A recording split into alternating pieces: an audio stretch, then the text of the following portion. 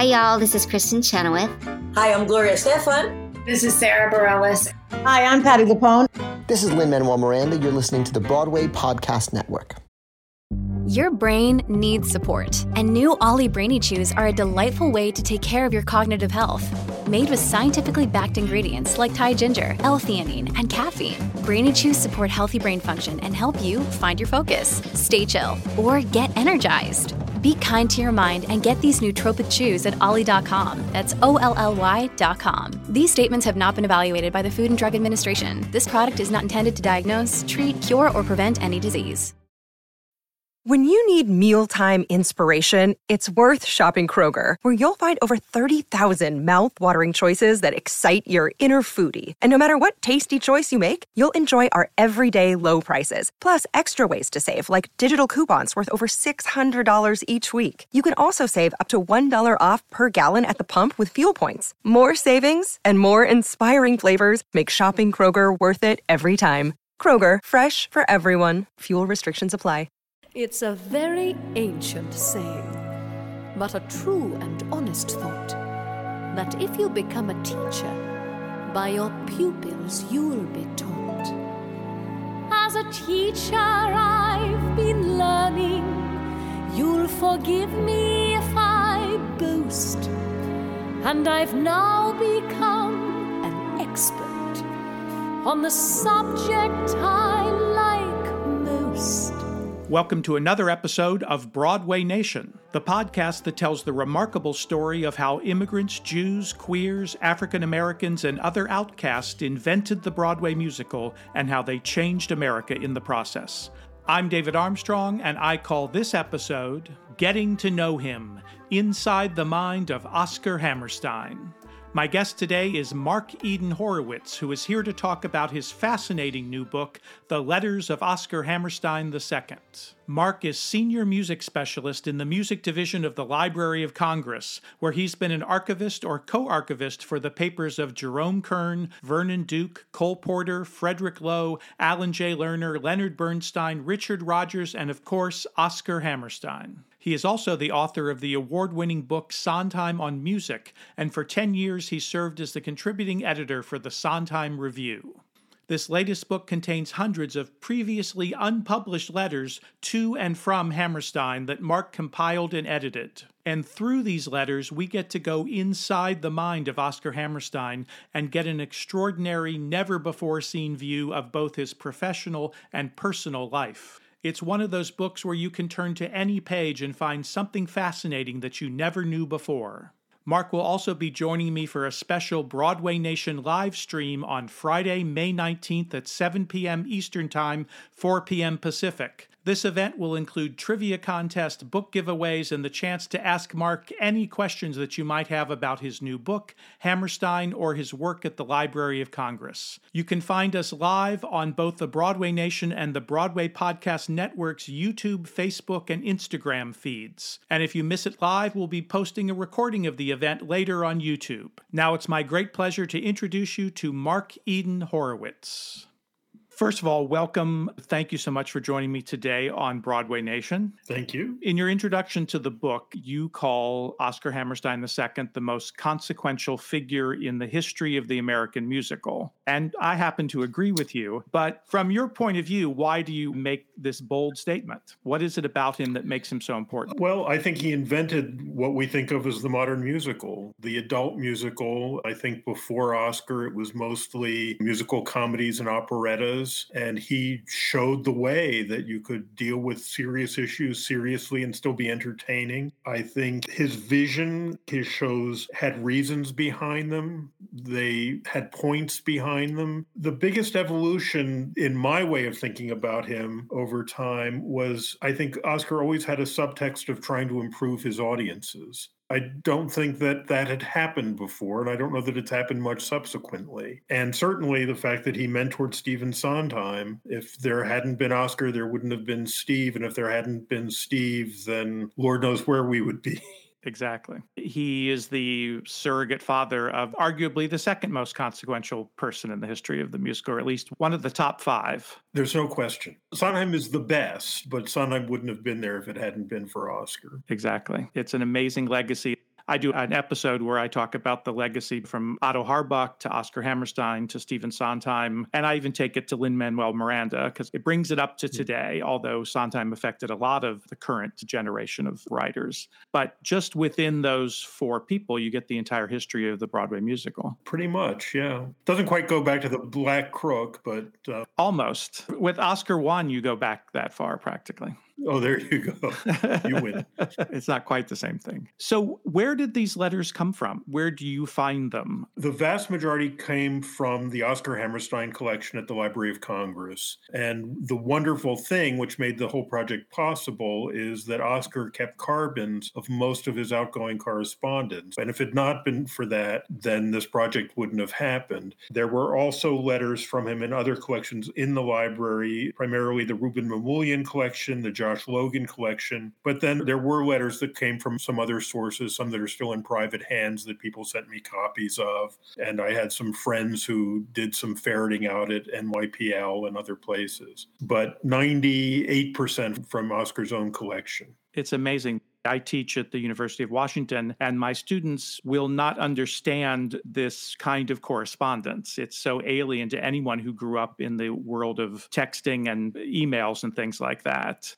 Describe what this correspondence is like. It's sort of remarkable. It's almost shocking how broad it is. You know, certainly you would have expected the business correspondence to be there and to be typed and have carbons as a result. But so much of it is personal. The letters with both wives, his children, friends, colleagues, and they deal with just about every issue in his life. They really run the gamut from love letters to correspondence with his fans. Almost every category is captured in this book. Absolutely. I had a year to go through and gather all the letters. And over that year, my guess is I read about 10,000 letters and I transcribed about 4,500 of them. And Wow. Somewhere between 900 and 1,000 end up in the book. That's amazing. You know, as vast as the book is, there's a lot more. And what years do they cover? I think the first letter is from 1917, as I recall, and the last letter is from 1960, the year that Oscar died.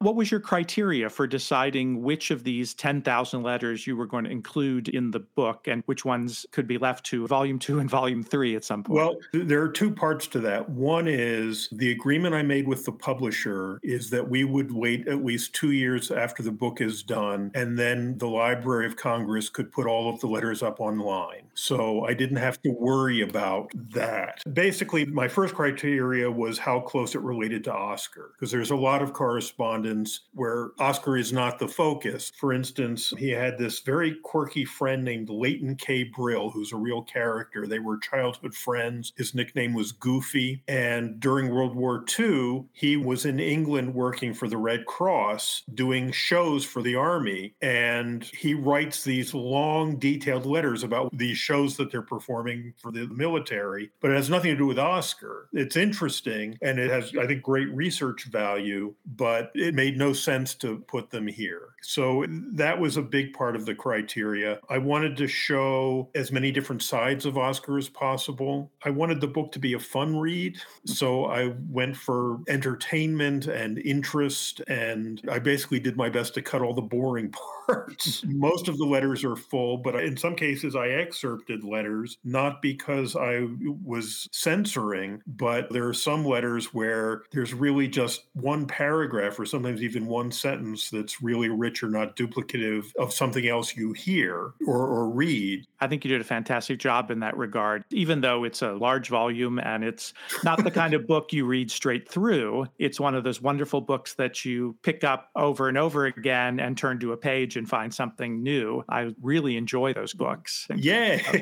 That was my hope. Every page is going to have something to discover on it. There's a whole range of people that corresponded with Oscar Hammerstein, all of the ones that we would expect there to be. But who are some of the ones that might surprise us that he corresponded with? Oh, the biggest surprise was General Douglas MacArthur. I did not expect correspondence between them. In the last few years of Oscar's life, one of the things he became passionately involved with is something which I'd never heard of before, which was an organization called the United World Federalists. And their goal seems to have been to do what they could to prevent another world war, and particularly a nuclear war. Their notion of how one would accomplish that was a little off the wall, and Oscar even would admit it. But his argument when people would question him is, give me another option, and I'm open to any ideas. Their notion was basically to militarize the UN and have a United Nations army that would sort of police the world, which I guess we could use these days. Maybe it was very prescient. And Oscar was trying to bring General MacArthur on board and get him to be a supporter. And I was shocked, frankly, at how aligned MacArthur seemed to have been with Oscar's ideas. He was not the strident military person I would have expected. I'm trying to think, it's not so much that I'm surprised at the people that he corresponded with as what I learned about the people themselves who were unknowns to me in terms of their characters. Harry Ruby turned out to be one of my favorite authors of the letters to Oscar. He writes the funniest letters and, is sort of charming, and you can see how entertaining he is to Oscar. Josh Logan is the most intense person. You can sort of almost see his manic side in the letters. He gets so worked up about things and very detailed and over the top.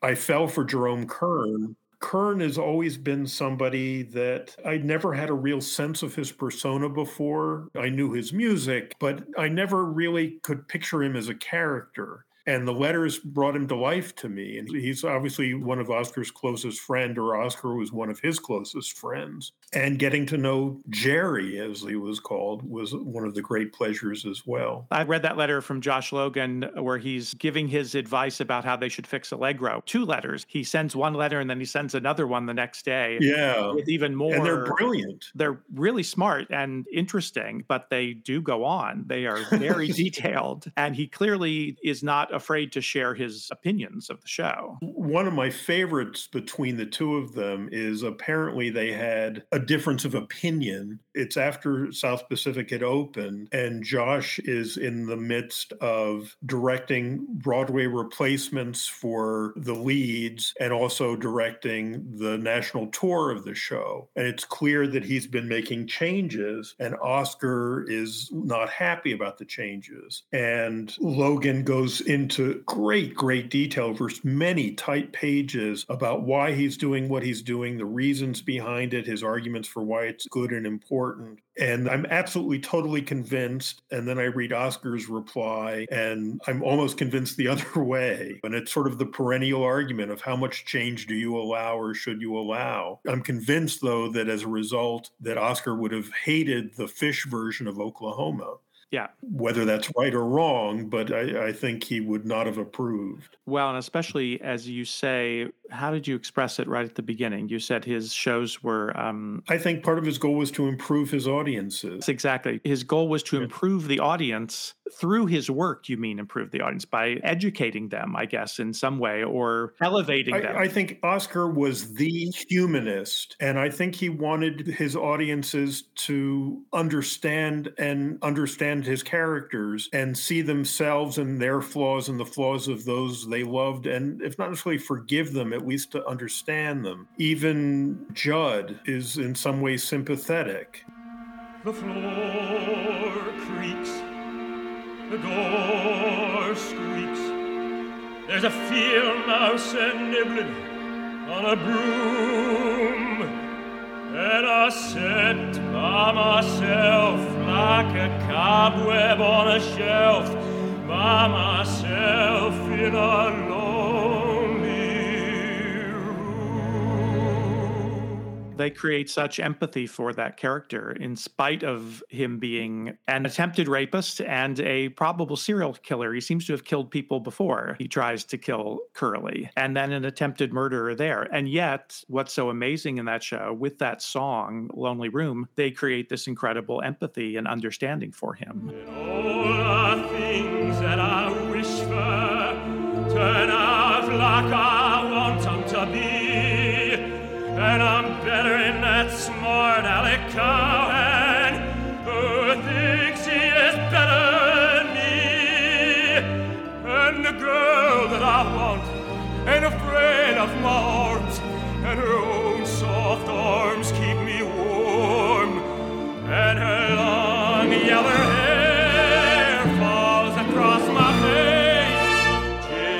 like the rain in a storm. It's really unprecedented. I mean, before that, in Showboat, Gaylord Ravenel is a very, very flawed character, but the audience sympathizes with him, at least to some degree. I think one of the things that with Flower Drum's song, the song I Enjoy Being a Girl, I think is now considered very, not passé, but it's no longer appropriate. When I have a brand new hairdo with my eyelashes all in curl, I float as the clouds on air-dew. I enjoy being a girl. But I think it was there very intentionally on Oscar's part because he wanted his audiences to think of this Asian woman, Asian American woman, as no different than any blonde-haired, blue-eyed girl from Kansas next door. I flip when a fella sends me flowers. I drool over dresses made of lace. I talk on the telephone for hours with a pound and a half of cream upon my face. I'm strictly a female, and my future I hope will be in the home of a brave and a free male who'll enjoy being a guy, having a girl like me. And I think that was the point of that song. And it's not a sexist number in that way. It was to sort of break the barrier that people were feeling about the other. And that was a theme throughout Oscar's life, and both his own life and his career. One of the things I wasn't aware of, he and Dorothy and Pearl Buck and James Michener founded an organization called Welcome House for the adoption of Asian and Anglo-Asian children. And his first grandchild was adopted from Welcome House. I loved all those observations. Yeah, really fascinating. You spent 2.5 years immersing yourself really in the mind of Oscar Hammerstein, because that's really what you get to be, is in the mind of him through these letters. And you probably know him better than anybody else who's still alive. Continue that vein. What do you make of him? His stepdaughter is still alive. Oh, yes. Who's that? His stepdaughter is still alive at 94. Wow. None of the children are still alive. No, okay, she's the only one who's left. So with the possible exception of the stepdaughter, you may know him better than anyone else. What do you make of him? Who is Oscar Hammerstein? What is the character of him? I fell in love with Oscar. He has no feet of clay. He's about as wonderful as you could imagine. Giving, funny, warm, caring. He certainly did not suffer fools gladly, and there were a couple of things that got under his skin, and every once in a while he, I don't even want to say loses his cool, but buttons can definitely be pushed, but I don't think he ever goes too far with it. He's something of a product of his times. Some of his letters to his first wife after their divorce are perhaps a little sexist, but I think he grew out of it, sort of, the role of the man versus the role of the woman, and he's clearly sort of following the pattern. There's letters with his eldest son, William, and what I really like about their correspondence is it starts off very the father, the son, and Oscar is clearly concerned about his son's, I don't even want to say failings, but he's tough. And when William goes off to war during World War II, he's in the South Pacific on a ship, and they start corresponding. And by that point, Oscar treats him as an equal. And there's almost this sigh of relief that their relationship has matured to the point where it's reached that next level, and Oscar isn't sort of looking over his shoulder and judging or criticizing, and takes him seriously. He does seem to relate much more strongly to his children once they're adults. It seems like that relationship does mature. Yeah. I actually even talked a little bit about it with Sondheim, and my sense is Sondheim's friend, who was his son, was jealous of the relationship Steve had with Oscar because it was warmer and more comfortable than his own was. Yeah, I don't know that that's unusual, though. Sometimes parents have an easier time relating to other people's children than their own in some ways. It's interesting. One of the things I thought that was really amazing about this, as opposed to reading a biography or an autobiography, which of course are written in hindsight, this story is being told in the moment. So it's really fascinating to read about these legendary shows and these people that were involved with them. And like anybody working in show business, they have no idea whether any of this is going to turn out, whether this show is actually going to be significant and a legend or a giant flop. A lot of this material, if you're interested in this stuff, you've experienced it before, but only from hindsight, not as it's rolling out. Oh, absolutely. And I'll tell you, the Hammerstein collection also includes a lot of his lyric sketches. And you get the same sense there. You know these iconic songs and you see where, and sometimes you want to scream at Oscar. His sketch for Do Re Mi, there are several pages. It's almost from the beginning, he's sort of got the song Do, a deer, a female deer, Ray, a drop of golden sun, me and Amy call myself. Then he gets to So, a thing you do with wheat, so a thing you do with oats, and you're saying, Oscar, come on. And finally, over a period of like 3 or 4 days, finally he gets So, a needle pulling thread, and you sort of heave the sigh of relief there. Yeah, it's amazing. And even in the first half of the book, there's a real feeling that his career might be over. He doesn't know if he's ever going to work again. He's worried about money. And in fact, one of the big revelations I thought was that he almost deserts Broadway for Hollywood in the 1930s, like so many other people did. And to think of what would have happened to Broadway if that had happened is sort of mind-blowing in reverse. But imagine what would have happened to Hollywood. It's true. Very true. Was that something you knew about before you found these letters, that he was that far down that road? I knew a bit, but it's one thing to sort of hear things and to read them, to have a sense of something. And certainly I knew he'd done a fair amount of film stuff. I think people don't realize how much he had done. How many screenplays he wrote. Yeah. And things he didn't always get as much credit for as he should have. The story of Vernon and Irene Castle, one of the things that upset him was that he didn't get the credit he thought he was due for that. I also loved seeing the contrast between what we know now are these big momentous issues that are being discussed, and then these small, mundane, sometimes even petty details that are of equal concern to them at the time. And yet looking back, we see, well, that's not important at all. Not important to us, but important to Oscar. Exactly. But that's just like our lives. Well, you asked about the things that I included and didn't. One of the things that surprised me is his Highland farm that he lived was a working farm, but there are a lot of letters that show how involved Oscar was in the breeding of the cows and how concerned he was. There's letters back and forth with breeders and things like that. And I think I included one of them just to give people a taste, because in general, they're not that interesting, but it's another side of Oscar and another surprise. Yeah, it's fascinating to see this multi-layered aspect of him. I also found it really fascinating to see people experiencing these innovations that we've heard about in theatrical production as they're happening. I think it was his first wife who wrote him about the seamless staging of South Pacific and how she was so thrilled that there were no waits between the scene changes and having to sit in the dark, which of course is something we take for granted. And we've heard that this is an innovation, but to hear people talk about it, and he has some correspondence back and forth with Joe Malziner about that. Talking about innovations, the one that I think surprised me more than anything was there's a letter from a Milton Biao, who was a friend of Oscar's around South Pacific. And Milton Biao was a major figure in the creation of the advertising industry.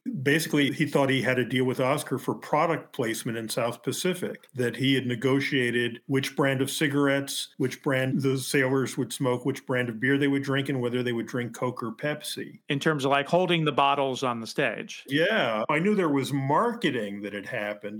They would sell clothing or things like that, but to actually have product placement on the stage, I had no idea. And as far as I know, it might have started with South Pacific. And I will tell you, after I did the book, one of the big jobs was trying to track down the estates to get permissions to publish their letters. And it turns out Matthew Broderick is Milton Biao's grandson. Wow. Small world in the theater, especially. Don't go away. Mark and I will be back to talk about the letters between Sondheim and Hammerstein right after this quick break.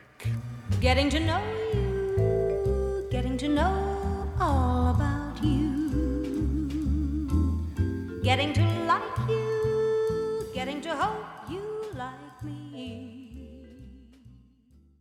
Hi, this is David Armstrong, and it's my great pleasure to welcome Factor as a sponsor to Broadway Nation this week. This spring, you can eat stress-free with Factor's delicious, ready-to-eat meals. Every fresh, never-frozen meal is chef-crafted, dietitian-approved, and ready to eat in just 2 minutes. You can choose from a weekly menu of 35 options, including popular options like Calorie Smart, Keto, Protein Plus, or my personal choice, Vegan and Veggie. You can also discover more than 60 add-ons every week, like breakfast, on-the-go lunches, snacks, and beverages that'll help you stay fueled up and feeling good all day long. What are you waiting for? Get started today and get chef-prepared meals on the table in 2 minutes with Factor's ready-to-eat meals so you can get back to doing what you love this spring. If you're looking for gourmet meals, try meals that feature premium ingredients like filet mignon, shrimp, truffle butter, broccolini, and asparagus. These are no-fuss, no-muss meals, and Factor meals eliminate the hassle of prepping, cooking, or cleaning up. You simply heat and savor the good stuff. And you can tailor it all to your schedule. You can customize your weekly meals with the flexibility to get as much or as little as you need. And you can pause or reschedule the deliveries to suit your lifestyle. Factor is your solution for fast, premium meals without the need for cooking. And we're celebrating Earth Day all month long at Factor, so look out for the Earth Month Eats badge on the menu for the lowest carbon footprint meals. Here's what you do. Head to factormeals.com/BN50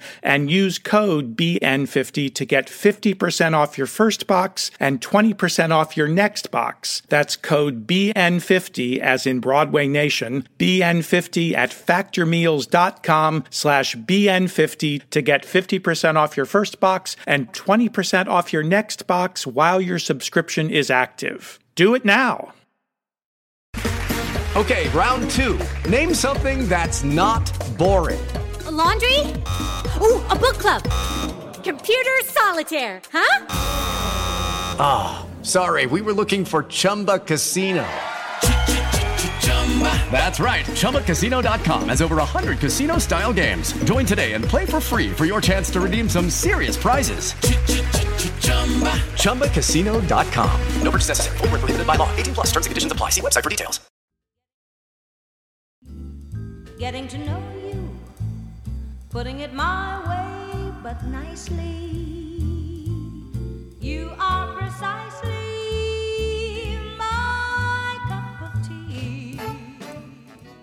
So, of course, very famously, Hammerstein, as you mentioned before, becomes a surrogate father to Stephen Sondheim and professional mentor of Stephen Sondheim. How much of that can we witness in the letters in your collection? One of my great frustrations is there wasn't more correspondence between them. There's not that much. There are a handful. The richest letter is a letter from Oscar to Steve after having read through the script of Climb High, which was the fourth and last of the projects that Oscar had assigned him to write an original musical. Oscar is treating it very seriously and giving him advice on what he thinks works and doesn't work and what he thinks he needs to change or look at. There's one letter that doesn't mention Steve, but refers to him unnamed. It's a thank you letter from Oscar to somebody who sent him apparently an ornate chess set. And he says to the fellow, thank you for the chess set, and I look forward to our game, but I'm not as good as you might think I am. I only came to it late in life. I was taught chess by, I think he was 11 at the time, something like that, a fellow who's something of a genius. At least I think he's a genius. And we know that that was Steve. Amazing. And of course, Mr. Sondheim, before he left us, wrote a very wonderful blurb for your book, and I assume had a chance to read the galleys of it.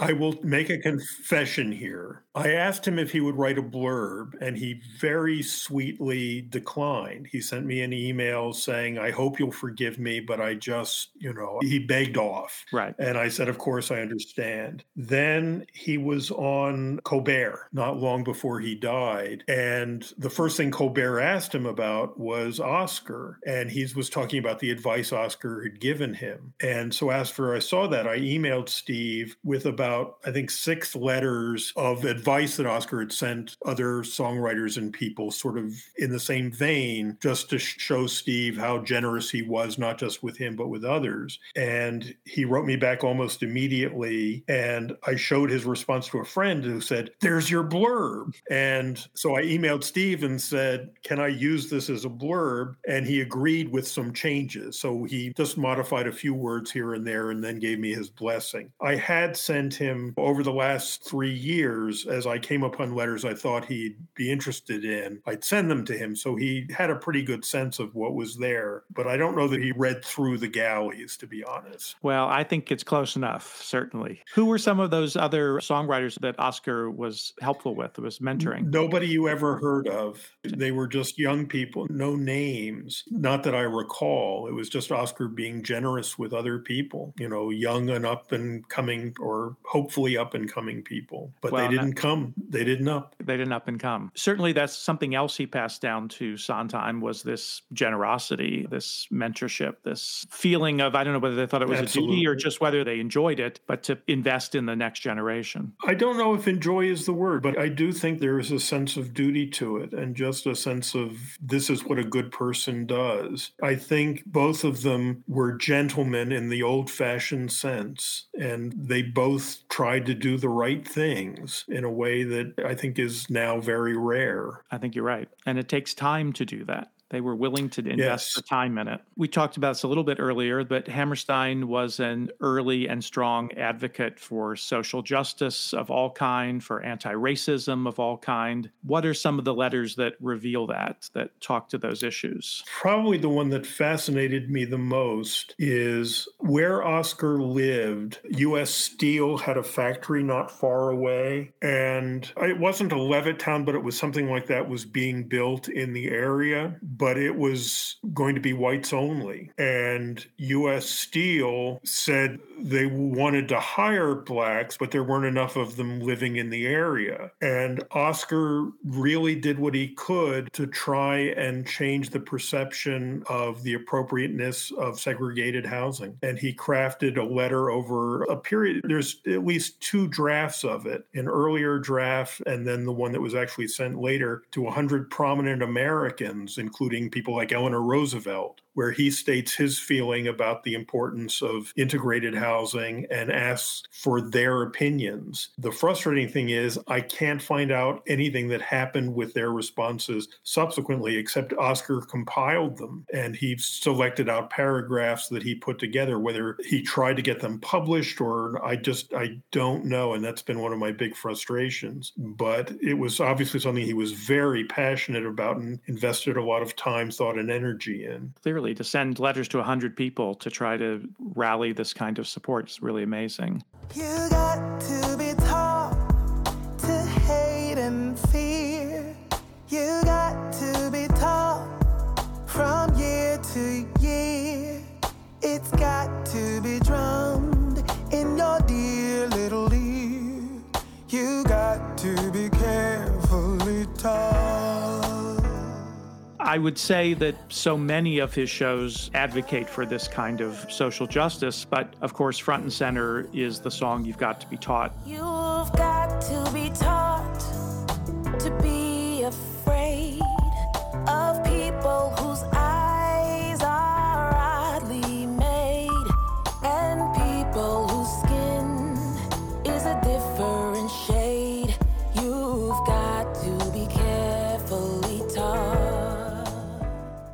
Which so clearly states what the intention of that show is. I make my students identify the themes of shows as we analyze them in the course I teach. That one's so easy because there's a song that just tells you what the show is about. But that song faced a lot of objection right from the beginning, and I was interested in some of the letters that dealt with that. Yeah, there were some supporters from the beginning, but definitely there were at least 2 or 3 letters from people who were very critical. Some of them couched couched it as they thought it was too preachy as opposed to offensive. But Oscar said the point needed to be made, and without that song, the point wasn't made strongly enough. But then there's also correspondence that makes clear it's more in the business side of correspondence where productions wouldn't happen of the show unless that song were removed, and Oscar refused. There was interested in doing a production in South Africa, and it was clear that the only way they would do it is if that song was cut, and Oscar wouldn't allow that. One of the things that shocked me was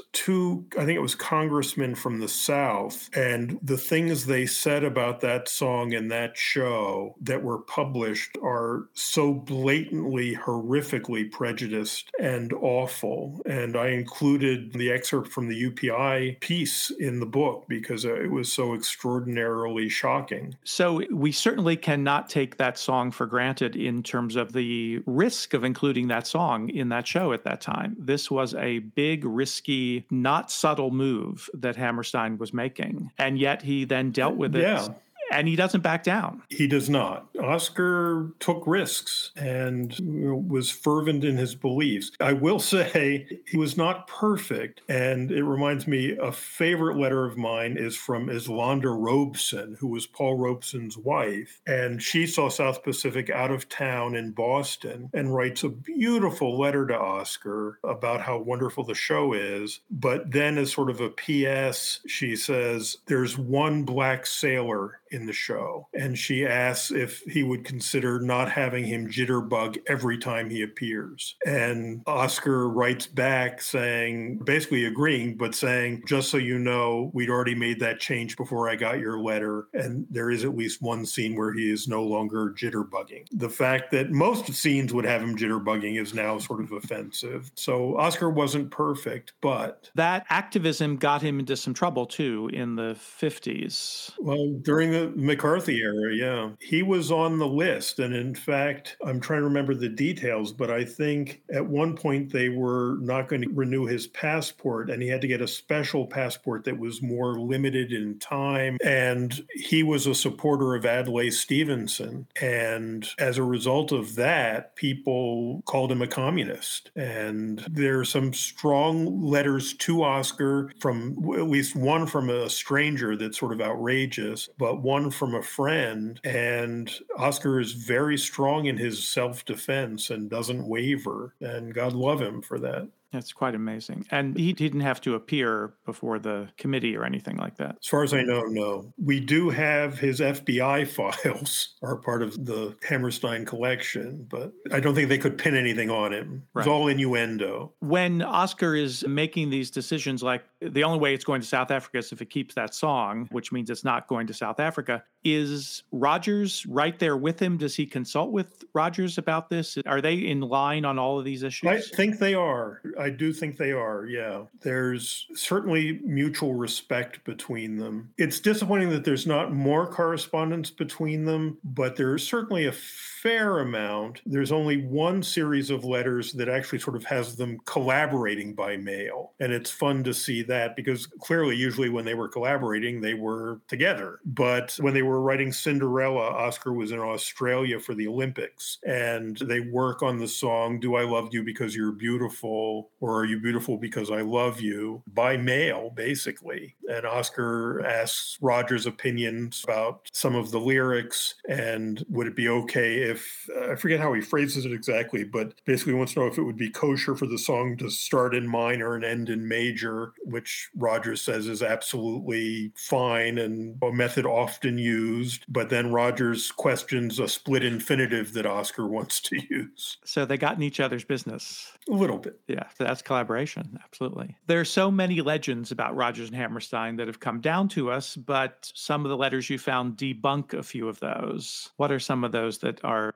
stories that we may think are true, but you discovered or not? The first thing that comes to my mind is the legend is that they started working on Pygmalion to become a musical, which we all now know as My Fair Lady, and gave up because they couldn't figure out how to do it. Yeah, we've heard that over and over again. But my sense from the letters, and basically from looking at the Hammerstein collection, is the reason they abandoned it is because it became clear that working with the rights holder would be so difficult because he wanted his name above the title with theirs and was starting to make demands. And I think they just became too nervous about that relationship and that situation and backed out pretty quickly, because I've found no signs that Oscar began any work on it. There's no outlines. There's nothing that suggests they'd gotten beyond the sort of discussion part of it. Yeah, I thought that was interesting. Of course, it makes a great story from the Lerner and Lowe's perspective to say everybody else tried and failed, and then they were able to succeed. Could be a press agent story that came out. There were two major things that kept coming up and up and up throughout the letters that I did not expect, certainly not to the degree that I saw. One was the importance of casting, and the other was the number of things that were pitched to them, some of which they considered seriously and some of which they didn't. I think I made a list of about 120 projects that were possible that people wanted them to write, and in some cases they wanted to write or were interested in too. In addition to Pygmalion, they were pitched Gone with the Wind. Hedy Lamarr owned the rights to The Little Prince and wanted them to do a musical version of that. Sam Goldwyn wanted them to do the songs for Hans Christian Andersen. The list goes on. And they optioned Tevye and his daughters at some point. Which most people now know as Fiddler on the Roof. Right. What's not clear to me is whether they were interested to turn it into a musical themselves or to produce it. But they contacted Josh Logan to see if he'd be interested in directing it. And it seems like once he said no, that's when they backed out. At least that's how it comes across through the correspondence. Any others that come to mind? B. Lilly wanted them to do Mary Poppins for her. Wow, that would have been phenomenal. Talk about different. That's interesting. And actually, she writes a letter to Dorothy Hammerstein asking her, tell your husband I want him to do this. And one of the things I hadn't realized is Dorothy Hammerstein had been in the 20s in a show with B. Lilly in the Cochrane Review of 1924, I think it was. So they were sort of friends from before she and Oscar. That's amazing. And of course, Mary Poppins. André Charlotte's Review. André Charlotte's Review, yeah. Mary Poppins was one of the shows that Stephen Sondheim tried to adapt as one of his assignments that Oscar had given him. Yeah. The timing is not that different from when Steve was considering it from when the letter from B. Lilly came. And I know he said he was defeated by it because... I think it was too episodic, sort of. Yeah, that's my impression too. More like a series of short stories that had to be then put together into a show. Maybe they should have done it backwards in time and that would have solved it.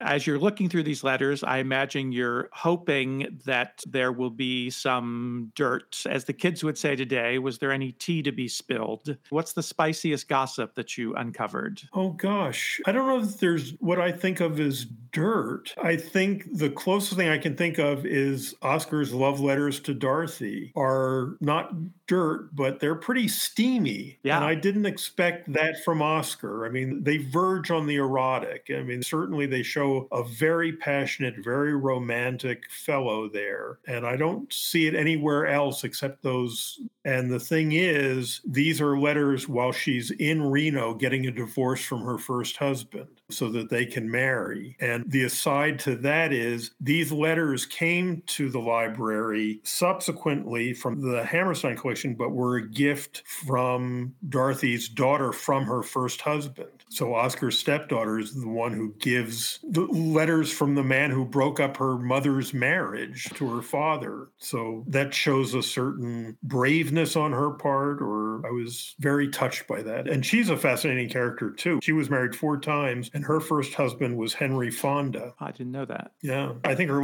4th husband was Robert Mitchum, I think. Amazing. There's a lot of correspondence with various directors of the shows. And you make a point in your introduction, which I have to say I think is one of the best summations of Oscar's career that there could possibly be. But you mentioned how much directing he did, which I don't think we think about, both officially and unofficially. Certainly he directed productions of Showboat and other things with Kern, and there were several shows pre-Rogers. My understanding from people is John Van Druten was purportedly the director of The King and I, but my sense is that Oscar was sort of the director behind the director. Van Druten was This was his first musical. My sense was he was a little out of his depths with it, and Oscar sort of kept things going. And one of my favorite sets of letters is, I think both Rogerson and Hammerstein were famous for doing the best they could to maintain the standards of their shows after they opened. And with The King and I, there are letters from Oscar to the stage manager after watching performances with notes, and very detailed, rich notes, some broad and some very, that exit, the lighting here, the whatever it is. But then the woman who's now playing Anna talking about how when she's singing Hello, Young Lovers, instead of looking down at the orchestra pit, she should be looking up to the balcony because it's about all lovers everywhere. And before the Shall We Dance number, describing how she should look at the king. And instead of just sort of glancing up him, that she should make a point of looking at first his shoes, then his belt, and then his face in 3 distinct moves. So very detailed things. And then a very strong director like Josh Logan, there's a lot of correspondence with him as well. What are some of the things that stand out in those letters? There's some interesting correspondence around the filming of South Pacific, and Josh defending his notion of using the colored filters on the cameras that are now so derided, and clearly wanting Oscar's blessing and approval. And Oscar is concerned and isn't willing to quite bend fully his way, but he's open to listening. And they let him do it eventually, ultimately. Alas, alack.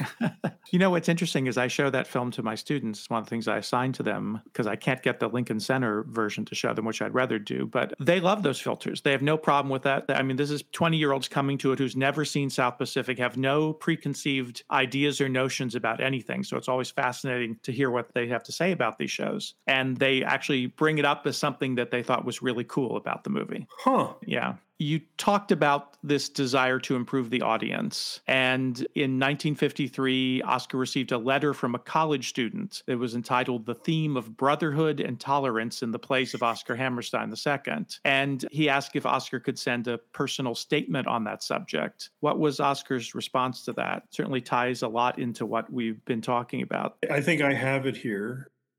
I suppose that my best personal statements on the subject of brotherhood and tolerance are in the plays that you intend to deal with. I am very happy that you are writing this essay because none of the references to this theme in my plays is accidental. They are quite deliberate and conscious. I believe that the introduction of this theme in plays is more effective than plays that are written obviously to propagate these virtues. The public resists direct propaganda in our country anyway.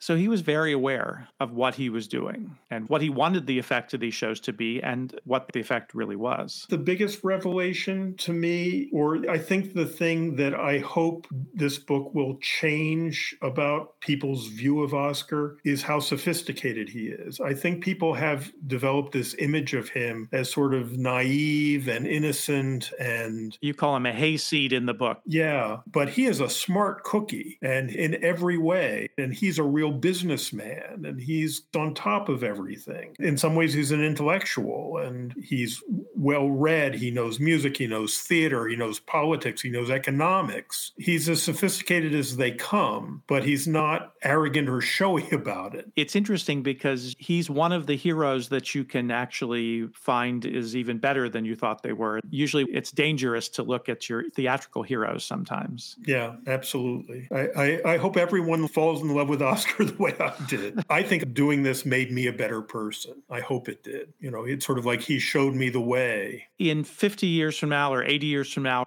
whoever comes after you at the Library of Congress is going to do the book on the collected letters of Lin-Manuel Miranda. What are they going to have to work with? Is this something that we are not going to be able to see again once we get past these figures of the 20th century? Yes. I mean, it's sad, and it's something we're concerned about. I mean, we do talk about people saving emails, and the library has already gotten collections with some emails in them, but it's not the same. And frankly, what people don't remember is how expensive expensive long-distance phone calls used to be. It's not even the difference between mail and email. I think it's once long-distance calls became cheaper, people stopped writing letters. The Leonard Bernstein collection at the library has enormous quantities of brilliant, wonderful correspondence. I think there's over 15,000 personal letters, several thousand fan letters, and about 100,000 of business correspondence. And it's spectacular, and that may be the last one. And it's not just letters that we're concerned about, but we have all these wonderful musical sketches by all these composers, and most composers these days don't put pen or pencil to paper. It's all done on computer, and the final versions will be there, but we're going to lose the drafts and the evolution of these songs. We also have Rodgers' manuscripts, and his music sketch for Oh, What a Beautiful Morning, if you look very closely, you can see he erased the original melody, which was, oh, what a beautiful morning. It's only a difference of, I think, 3 notes, but it makes all the difference in the world. And seeing that is breathtaking. And we're not going to see that anymore, I don't think, or very rarely. Yeah, it makes this book even more special because it is maybe among the last of these kinds of opportunities that we have, certainly the last of these kinds of collections. Talk just a little bit about your job at the Library of Congress, what you do, what should we know about what the Library of Congress does for us in terms of the world of musical theater especially? It drives me crazy. If people knew what we had, I don't understand why there aren't lines out the door every day, because our collections are so breathtakingly rich. The music division of the library, actually we call ourselves the music division, but they've become the performing arts division. We collect music, theater, and dance materials. And we estimate our holdings at over 25 million items just in our division. And it's divided between published materials, published music, published biographies, all of that kind of thing, and special collections. And special collections are the papers of composers, lyricists, musicians, performers, choreographers, directors, producers, designers. And the collections that we have there from the world of musical theater include Sigmund Romberg, Jerome Kern, Irving Berlin, Cole Porter, Richard Rodgers, Oscar Hammerstein, Lerner Loewe, George and Ira Gershwin, Leonard Bernstein, Jonathan Larson, Howard Ashman, Adam Gettle, Janine Tesori, Bob Fosse and Gwen Verdon, Oliver Smith. I mean, the list just goes on,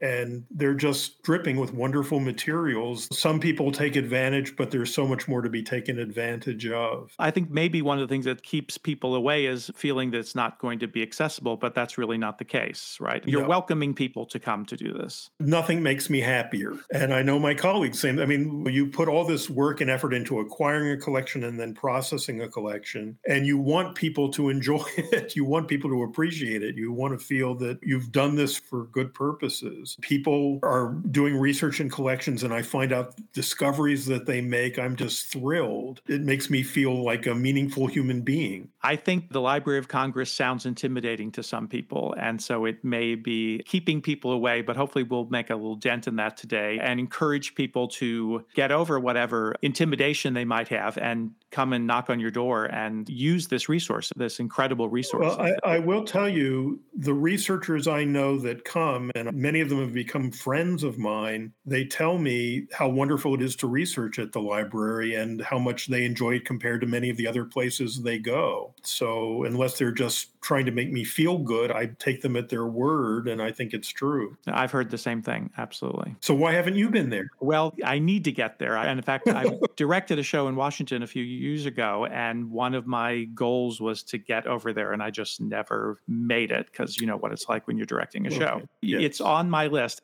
Thank you, Mark Eden Horowitz, so much for joining us today on Broadway Nation. It's been a pleasure to talk to you about the letters of Oscar Hammerstein. Thank you. It's been my pleasure. It is Ryan here, and I have a question for you. What do you do when you win? Like, are you a fist pumper, a woo-hooer, a hand clapper, a high-fiver? I kind of like the high-five, but if you want to hone in on those winning moves, check out Chumba Casino. At ChumbaCasino.com, choose from hundreds of social casino-style games for your chance to redeem serious cash prizes. There are new game releases weekly, plus free daily bonuses, so don't wait. Start having the most fun ever at ChumbaCasino.com. No purchase necessary. VGW. Void where prohibited by law. See terms and conditions. 18+.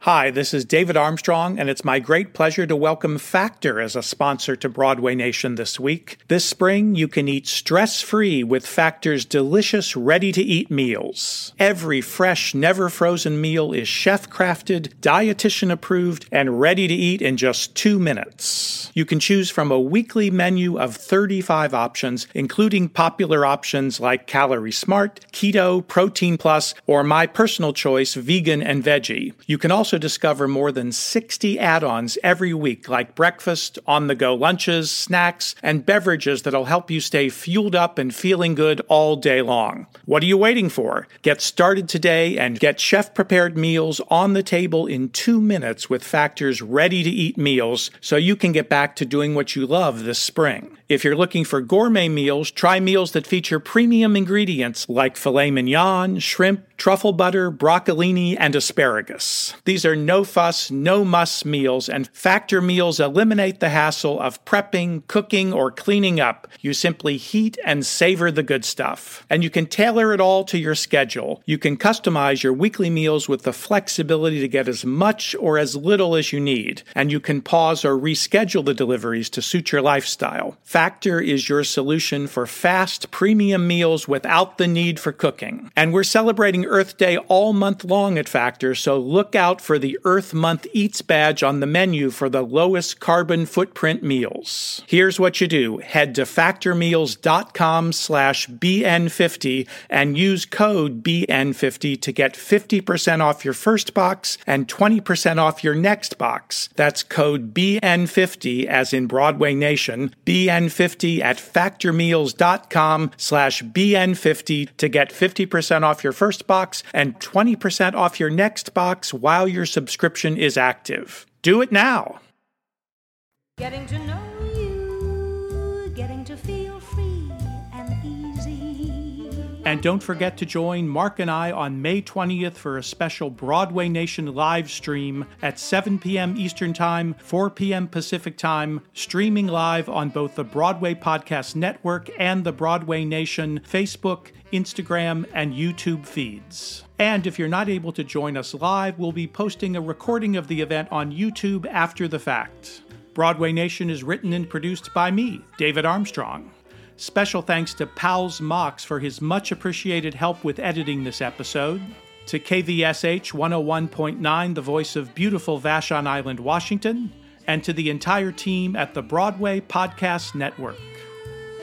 Getting to know what to say. Haven't you noticed?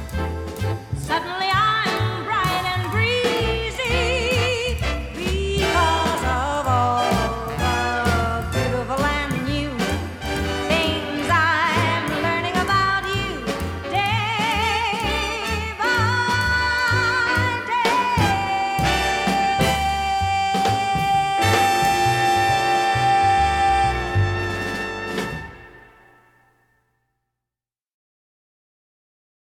Hey, it's Leslie Odom Jr. here on the Broadway Podcast Network to tell you about the Rise Theater Directory, a program of Maestro Music. Rise is a national online resource designed to connect and empower backstage and administrative and creative theater professionals from underrepresented backgrounds. If you work or aspire to work in the theater community, this can help you find your next project. And if you hire theater professionals, search the Rise Theater Directory to find your next team. Create your profile now and get more information by visiting risetheater.org. That's theater with an RERISETHEATRE.org, because only together we rise. Judy was boring. Hello. Then Judy discovered ChumbaCasino.com. It's my little escape. Now Judy's the life of the party. Oh, baby, mama's bringing home the bacon. Whoa, take it easy, Judy. The Chumba life is for everybody. So go to ChumbaCasino.com and play over 100 casino-style games. Join today and play for free for your chance to redeem some serious prizes. ChumbaCasino.com. No purchase necessary. Void where prohibited by law. 18+ terms and conditions apply. See website for details.